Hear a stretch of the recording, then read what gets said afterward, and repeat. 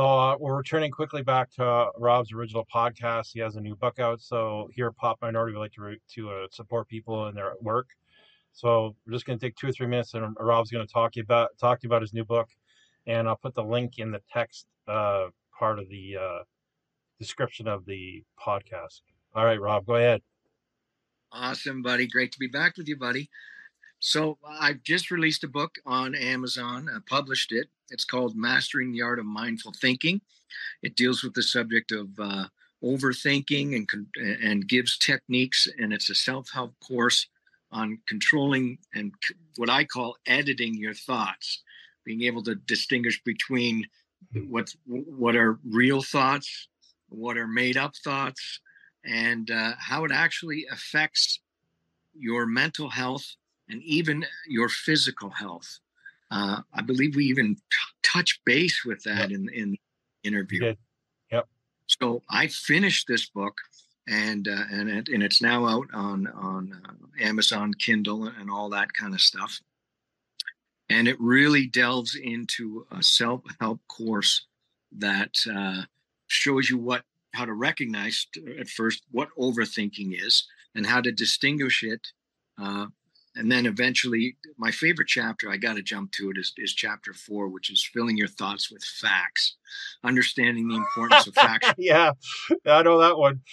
Yeah, go ahead. Different facts, predictions, and hypothetical scenarios. And it gives you techniques, really, really mindful, if I could use that term, techniques to gather and analyze, relevant information and be able to kind of get a grip on what is a fact and what is your mind kind of wandering off into fictional, almost fantasy. A lot of the times in life we say what we're going to do, or we think what we're going to do. We get all wound up in scenarios in our heads, and 99% of the time they don't even happen that way. Yeah. So all of a sudden you've put yourself through this whole stress thing, this whole, and it can manifest itself, especially guys like us when we get a little older. Physical symptoms start to manifest themselves. Yep. So this is just a nice self-help course that allows you to understand what overthinking is, and that the only thing you can actually control in life is your thoughts. I can't control other people and their thoughts. I can't control the environment. I can't even control freaking political system. You know what I mean? And all the bullshit that's going on nowadays and that has happened in the last 3 years, I'm seeing this epidemic of uncontrolled overthinking manifest itself almost with everybody to a certain degree, and how it's affecting their lives and the people around them. And this course really delves into that in detail and offers solutions and techniques for how to overcome and to gain control of the only thing you can control in life, which is your thoughts, and to be able to identify, hey, is that reality based or is that fictional based, and be able to distinguish between the two and replace your those thoughts with editing, is what I did. It's like writing, and be able to have a better life and a more calm, a mindset, so you can just do basic tasks in life and have a better fulfilling relationships and careers, because it really it affects so many people on such a level, and it's gone rampant. You can just. So who would it? Is there any general audience this would be focused on, or is there a age group that we'd be looking at, or is it just? I don't know. Between 18 and 99 kind of thing. Anybody that's feeling the anxiety, which is focusing on the future that hasn't happened yet. Depression, which is focusing on the past, which you're stuck in. Okay. You get yourself stuck in. It grounds you. There's techniques that ground you, get you into the present, and allows you to be able to catch those kind of fictional thoughts or thoughts that you have been constantly replaying in your mind, and you just can't shake it. So the general audience is the general audience to me. Anybody that's able to recognize overthinking and what it effect has on them, and how to actually implement these techniques. Okay, so I'm just going to finish up then. What's the name of the book? It's called Mastering the Art of Mindful Thinking. And it's not physical yet, but you can get it soon on Amazon. Yeah, it is. You can get both the ebook on Amazon.ca, and now the paperback is also available, and the hardcover will be coming out soon. All right, thank you. We'll put that in the podcast. Thank you, Rob. Buddy, you got it. All right, see ya. Thanks. Okay. Bye. This is the Black Rocks and Revolution. Samurai punk feminist solution. White noise, your audio pollution. This is not a test. Calling all your slaves to the grind. Coming out your grace for the mind. Had eyes, but still you are blind. This is not a test. Brad here. You over there. His leg was severed and was sitting on the floor in the car, completely cut off. And then he went into shock and passed out. This is what happened to Rob Taylor, episode 7 here. When he was 17 years old, his leg got severed below the knee. And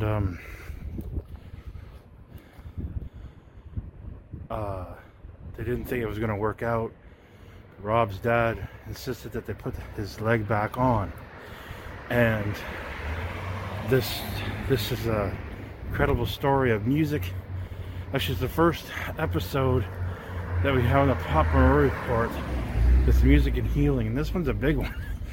Rob, through drumming, who we're going to meet here in a minute in the podcast, just through drumming and being intensely focused on drumming, brought his leg back to life and had a full career in music. It still does, drumming. And this is a testament to music and healing. So you're going to want to listen to this one. Rob spent 7 years in LA working the music scene. He's got stories there. And also, he was in the first band that I remember when I was growing up that was only a two-piece. Obviously that's popular nowadays. Quiet over there. Noisy truck. You know, two-piece bands like the White Stripes are common, but their band Artalk was in the late 70s, early 80s doing a two-piece band, guitar and drums. So I keep talking here. Let's get into it. Rob Taylor over there, Brad here. Let's do it.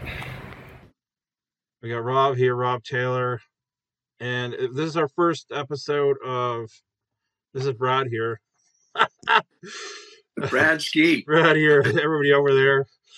Alan, you can only put the mic on when you got to talk, right? So I'm going to talk for now because it is noisy. Anyways, that's life on the road. So it's life on the road.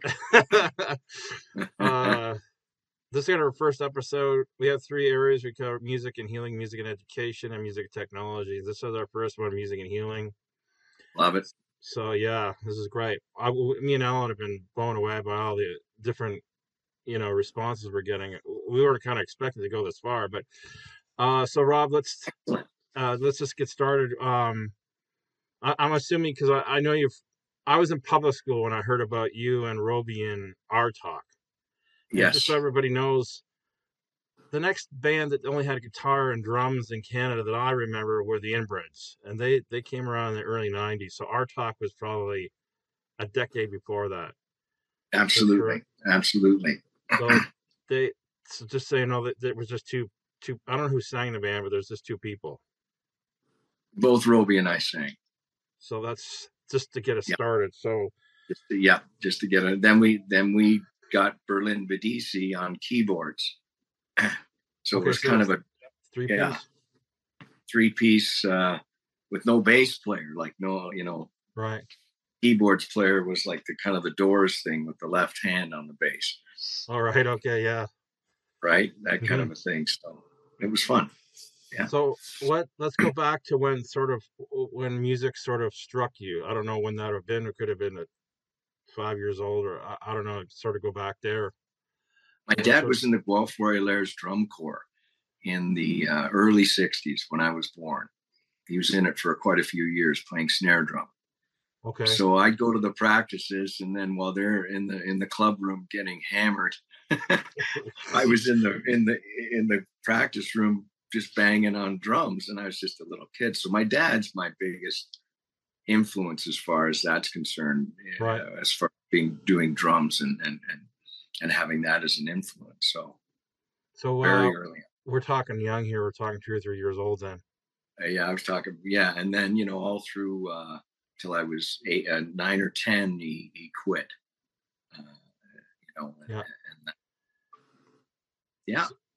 So just so everybody knows, Guelph is in sort of the same region as Kitchener-Waterloo in Southern Ontario, Canada. Yeah. I'm in Kitchener here. I think Rob's in Kitchener. Yeah, I am. Al's in Toronto. We're gonna let Al talk when he can because it's really noisy background, but that's okay. Understood.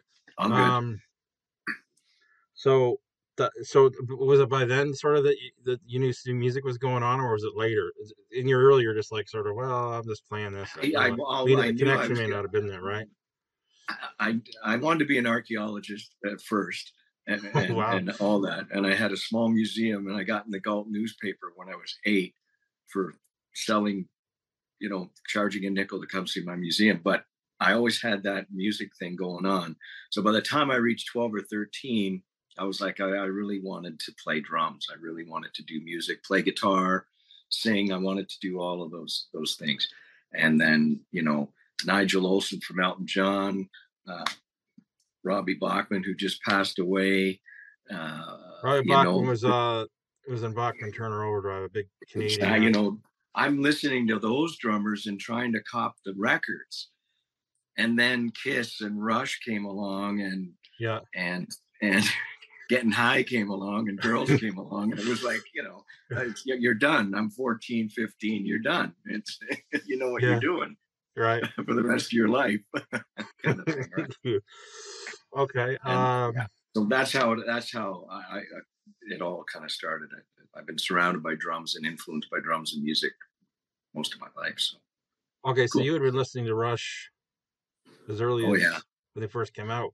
Well, I saw them in December '76 at the Maple Leaf Gardens. Chilliwack and Wireless opened up.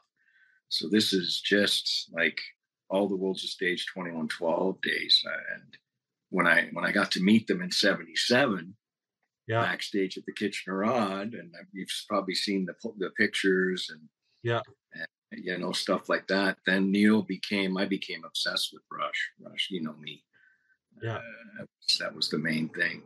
Plus Floyd and Zeppelin, and then all the other drummers and the shit that I've done ever since. The people I got to work with and in LA and all that stuff. It just became this lifetime of stuff.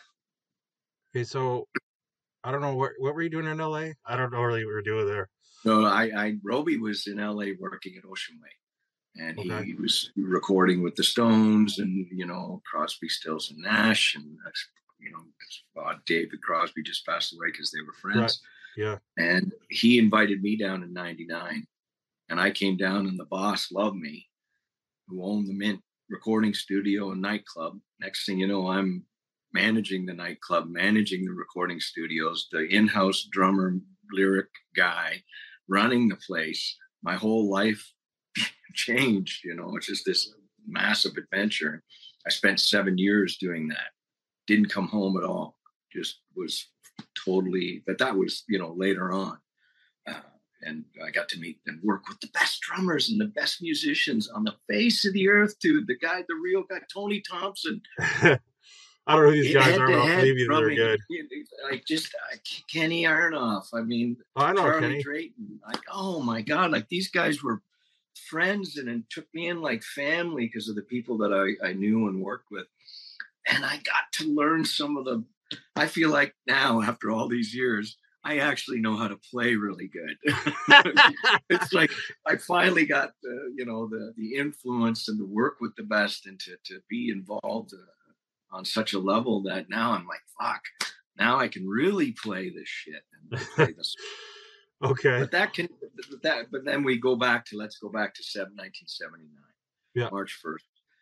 I got into a bad car accident, and my kick drum, my main foot, which was already playing Zeppelin triplets. Wait, what year was this? Sorry, what year? 1979. I was 17. 17, okay.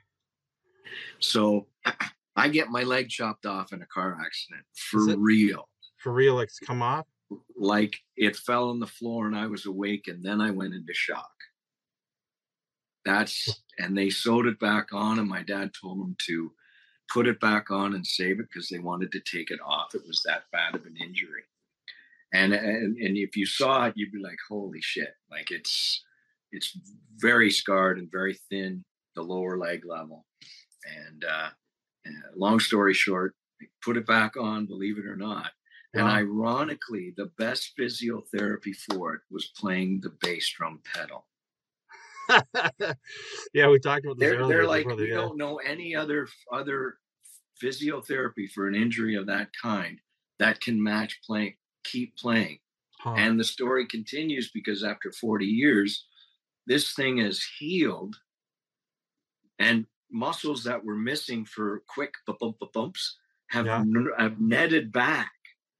So my foot is back to where it was when I was 16.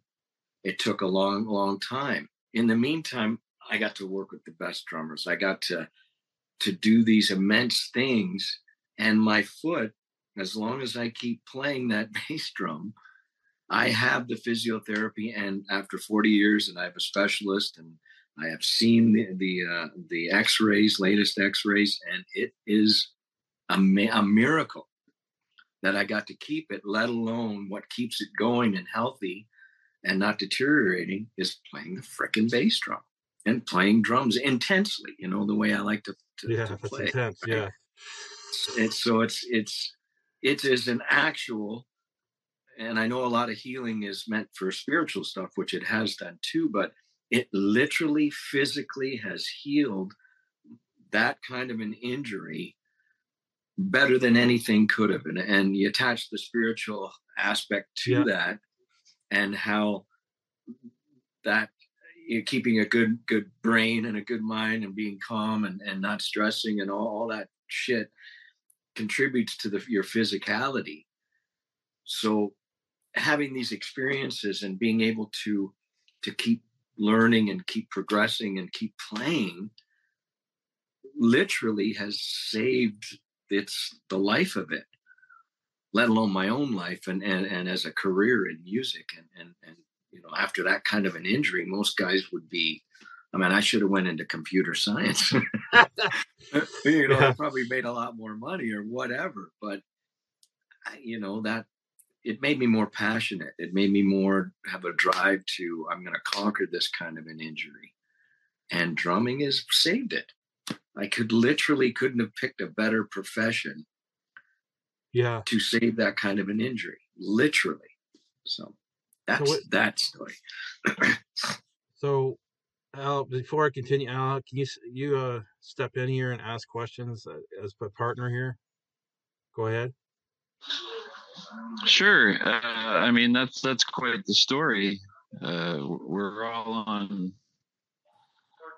on a journey, and that's definitely a story I've never heard before. Yeah. So what are you doing now? Right now, just to be honest with you, the last 2 years during COVID, I wrote a book on the 7 years that, because I've kept a journal and a diary. I wrote a book on the 7 years that I was in LA, because I wrote everything down. Now, half of it I can't tell because it was just too much. But the people I work with, the musicians, all the, and how it interplayed and played out, I wrote as a book. Next thing you know, I'm playing with Paul Allen at Rock Hudson's house up in Malibu. The guy who invented Microsoft with Bill Gates. Oh, yeah. He passed away. He was a good personal friend. If I didn't learn my Hendrix with Mundell and Roby back in the day, if I didn't learn and Jack Smith, and I would not have been ready for that moment that happened in front of Kevin Costner and Robbie Robertson. This is all in my book. Like this level of, and this is a small example of how it connects down the line where it's something happened that is so important that later on in life, it wouldn't have happened the way it happened had you not done this or met this or worked with these people. And then it's like connecting the dots in the universe and how things can come full circle and reconnect and become this amazing thing, amazing song, amazing documentary, amazing moment in music history. And we connect the dots. And it's like the story of your life, how things happen. And then later on in life, something occurs that connects it all together. And you just go, God, if we didn't do that back then, this moment would never have frickin' happened. And we show that journey. We show that journey in these documentaries. Okay. The next question is, because it just dawned on me, what part of your life sort of disappeared when Neil Peart died? Oh God, I remember exactly where I was when my sister texted me, and because you didn't hear, something was weird though, because there's 3.5 years where you didn't hear from him, and I followed him on his websites and and whatever, and there was this, and it was like something's weird, something's going on with Rush. You don't really think negative or anything, but when that was the thing about Neil with me, is the guy lost his daughter and his wife and came back and put Rush became even more popular, and he put out more records and came back like a hero, like holy shit, how do you recover from something like that? Yeah. You know what I mean? And his story is so heroic to me. And you know how everybody felt this way about him, I think, to some degree. When he got to the top of the mountain and retired on top and remarried and had another daughter and had a whole life, and then this happens to the guy, the weirdest thing hits me. It's like, if I have problems and I'm thinking I'm going through some freaking problems in my life, really? Yeah. Just look at the number one hero of our lives and look what he did and how he faced loss and his own death with dignity, and yeah, of course it's going to be horrible, but the guy's a hero, one of the greatest heroes in history, in music history, let alone one of the greatest drummers and all that stuff. Him as a person and what he achieved as an artist. I mean, I try to remember, like, God, I mean, that guy achieved the greatest kind of success any drummer could ever dream about in the face of such adversary, such tragedy. There's no excuse for any of us, Right. So I'm getting the nugget out of that is it sets you back to the gratefulness of life. Yes. So I've experienced a lot of miracles throughout my life with music, and one of them was with Alan, because me and Alan ran a theater, and we would be in situations where, because there was no real money in this situation, and we had to figure out solutions, and because we were both tied to music, and that was our first goal, some miracles came out of it, right? And Alan, can you just fill in a bit on that, through that, through music and how things just came together? Well, I mean, to the simplest form of it, I mean, we were running some of the largest shows that were coming through North America for the hardcore scene back in 2007, 2008. And that was by accident, if not a miracle, that nobody got killed. and I'm not kidding. I'm not kidding. I believe it. But we would. Through those experiences in music, I think that those things have always been at awe with me. Like, if I was doing anything else, I probably wouldn't be here, actually, if it wasn't for music. It just wouldn't work out, right? So these podcasts have become really, really powerful in a short time. Anyway, sorry, Alan, go ahead. Is that it, Alan? Yeah, the noise here is pretty loud. I'm sorry about that. But this is amazing. What meeting you and your stories are amazing. Thanks, guys. Yeah, it's incredible. Brad and I have known each other for a long, long time. I think it's what was the guy that wrote Tom Petty said, music's real magic. It's for real. He said everything else is kind of like, it's not real, but he said when being a part of music, it's actual tangible magic. Yes. Anything you got to say about that? But I've had such experiences where the music, it's like, where is this music coming from moments? How did we get to this point? And this is coming out of our fingers and out of our vocals and our limbs. And it's the connection of people. Yeah. That all of a sudden there's this, and it reflects on the storytelling that we're doing and how things connect in the universe. It can transcend everything. Like it's like, how the hell did we come up with that?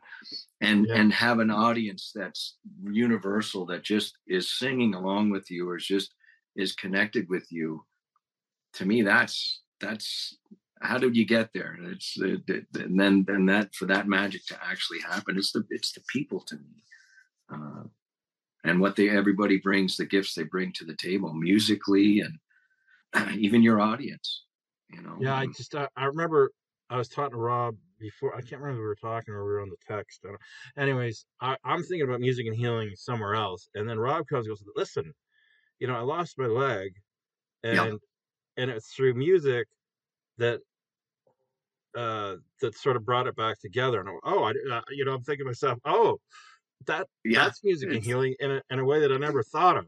I was thinking some kind of actual physical. And I went, so I said, and Rob goes, "No, I can talk about education. I can talk about." I'm thinking to myself, no, that's the path we need to take, right? Exactly. Wow, okay, like music saves lives, man. It saves your life. It can save yourself spiritually. Like when it's just you and your music sometimes, and you and a song, it's a lifesaver. And to put it together with the actual physical things that I went through to save me physically, which is a lifesaver again. I mean, to lose my leg is, I'm out of the game at that point to a certain degree, right? Yeah, you're 17. You're going, what's the future of my life? Like, it's like, wow, I can't imagine to be 17, right? But it's prime. I never thought of, because I'm thinking about it right now, and I'm thinking about that. My scope is pretty narrow right now about music and healing, but I think it's gonna. I don't know about you, Al, but I think it's going to start to widen as we talk to more people about how far reaching it is. It really is. And if you connect it, like I have over the years, where your thoughts and your emotions that go with those thoughts, and good thoughts and all that, and negative thoughts can actually physically manifest themselves physically, where your shit starts breaking down. Yes. Right? And as we get older, it's one thing, but if that thought, and keeping your mind, that stresses, to me, is the biggest killer to me in all aspects. And music, when that healing thing from just the listener, you don't have to even be a musician. When you go this is a healing thing, man, for human beings, and it helps the thinking, and it puts you in that frame of mind where you can be healthier in so many different ways, and let alone how we've adapted it to my physical healing. But it's hand in hand. The spiritual and the physical, to me, are so hand in hand and so closely related that it's unlimited to what music can do. We're spiritual beings. For everybody out there watching the podcast, listening around the world. You just might want to check. Okay, yeah, I am. Okay, we're spirit people first, and then the physical shows up later. Okay, so I have less than 10 minutes left. So what we do at Rob the 10, is there a story you can tell us? You've already told our story about that, but is there another story you can tell us? Could be good or bad, or could be sad, happy, to exit us out of our podcast here. Something that comes to mind. God. I mean, I keep, there's so many blessings, and working with just pick one that you think people is here in the right now. Well, working with Robert Downey Jr. Is he an actor? Is he famous? Yeah, Iron Man in the Avengers. Okay? You worked with him? I worked with him before. If I would have known he was going to be Iron Man, anyways. Okay. But I met him when I first got to LA. Within the first 3 days, a joke was played on me, and I had to drive 2 huge duffel bags of clothes to this place up in Malibu in my boss's Mercedes. So here I am, just a newbie, and they're playing a joke on me. So I drive it up to Malibu, go into this ranch, and between the mountains. I'm freaking out already. And I walk up, and it's Robert Downey Jr. Was he famous then? Then he was famous then. Oh, yeah. Chaplin. I don't know about him. Anyway, you know who he is now. Yeah. Completely. But he wasn't as famous as he is now back then. This was 1999. I mean, when I first got to LA. And then a couple years later, he got up and sang at this Sting's birthday party and showed everybody how great a vocalist he is and a piano player. He's a great musician. Really? So he was working with some of the LA cats that I knew there, and they were rehearsing and doing some recording at our studio at the Mint, and getting to work with him, and how, because he was a bad boy and went through a lot of drug shit and whatever, and being charged and going to jail and shit like that. And him and his wife Susan, who's a sweetheart, they changed their life completely around. And just the professionalism I got to learn from a guy like that. When to take a break and when to everybody chill. If there's a problem, let's look after it. And he was just a sweetheart. To me, he treated me so good. But things like that come up into my mind because I got to meet and get to know and to get personal with a lot of great people who are huge actors, but they're great musicians. Okay, yeah. Dennis, I didn't know he played music. Oh yeah, and he's fantastic. He's a killer singer. Guys like Dennis Quaid, who played Jerry Lee Lewis in a movie. He would come down and hang out and play piano. These were killer musician actor guys that surprised me. You wouldn't know that they were on that level. So Sting, were you at the show with Sting? I wasn't. He was. It's all on YouTube and all that. But I wish I would have been. It was Sting's birthday party, but Robert Downey got up and sang with Sting and driven to tears, and was everybody saw how good he really, really was. It blew everybody away. And he's a sweetheart, just a sweetheart. So cool. Alan, do you have anything else to say here? You want to chime in the noisy where there you are? That's right. Yeah. No, you got some amazing stories. It sounds like you've been on an amazing journey, and we're talking about that we're spiritual. From dust we came, and dust we will return, and the breath of God is the spirit of life that we have, and I just wish you all the best as you carry on, and it sounds like you've got lots ahead of you with telling your story. Another adventure's coming, man. I know it. It's already happening, so it's very exciting. I'm very blessed. That's great. Okay, well that's our podcast. Thank you, Rob. And thank you guys. It was great seeing you guys, and you too, Brad. And is there a name for this new this thing you're submitting to a Netflix? Has it got a name that we should talk about? We're not even allowed to do that yet. Not right now. Okay. No, my new media company is Shiny Bike Media. Okay, so look out for Shiny Bike Media. Shiny Bike Media, exactly. That's our company. It's this year will be right here. You over there. So that's a wrap with episode 7, and crazy story about healing and music, man. Like, a whole nother level. And Rob's early influence, like before he was 5 years old, was watching his dad play a snare drum, I guess in a marching band. It's funny where inspiration comes from early on. And just a reminder that that we're spiritual people first, meaning we come from the infinite, and we come here to live. We came here on earth to live what is called the human condition, or the human journey, which has a beginning and ending, but really we're boundless. And Rob follows that philosophy.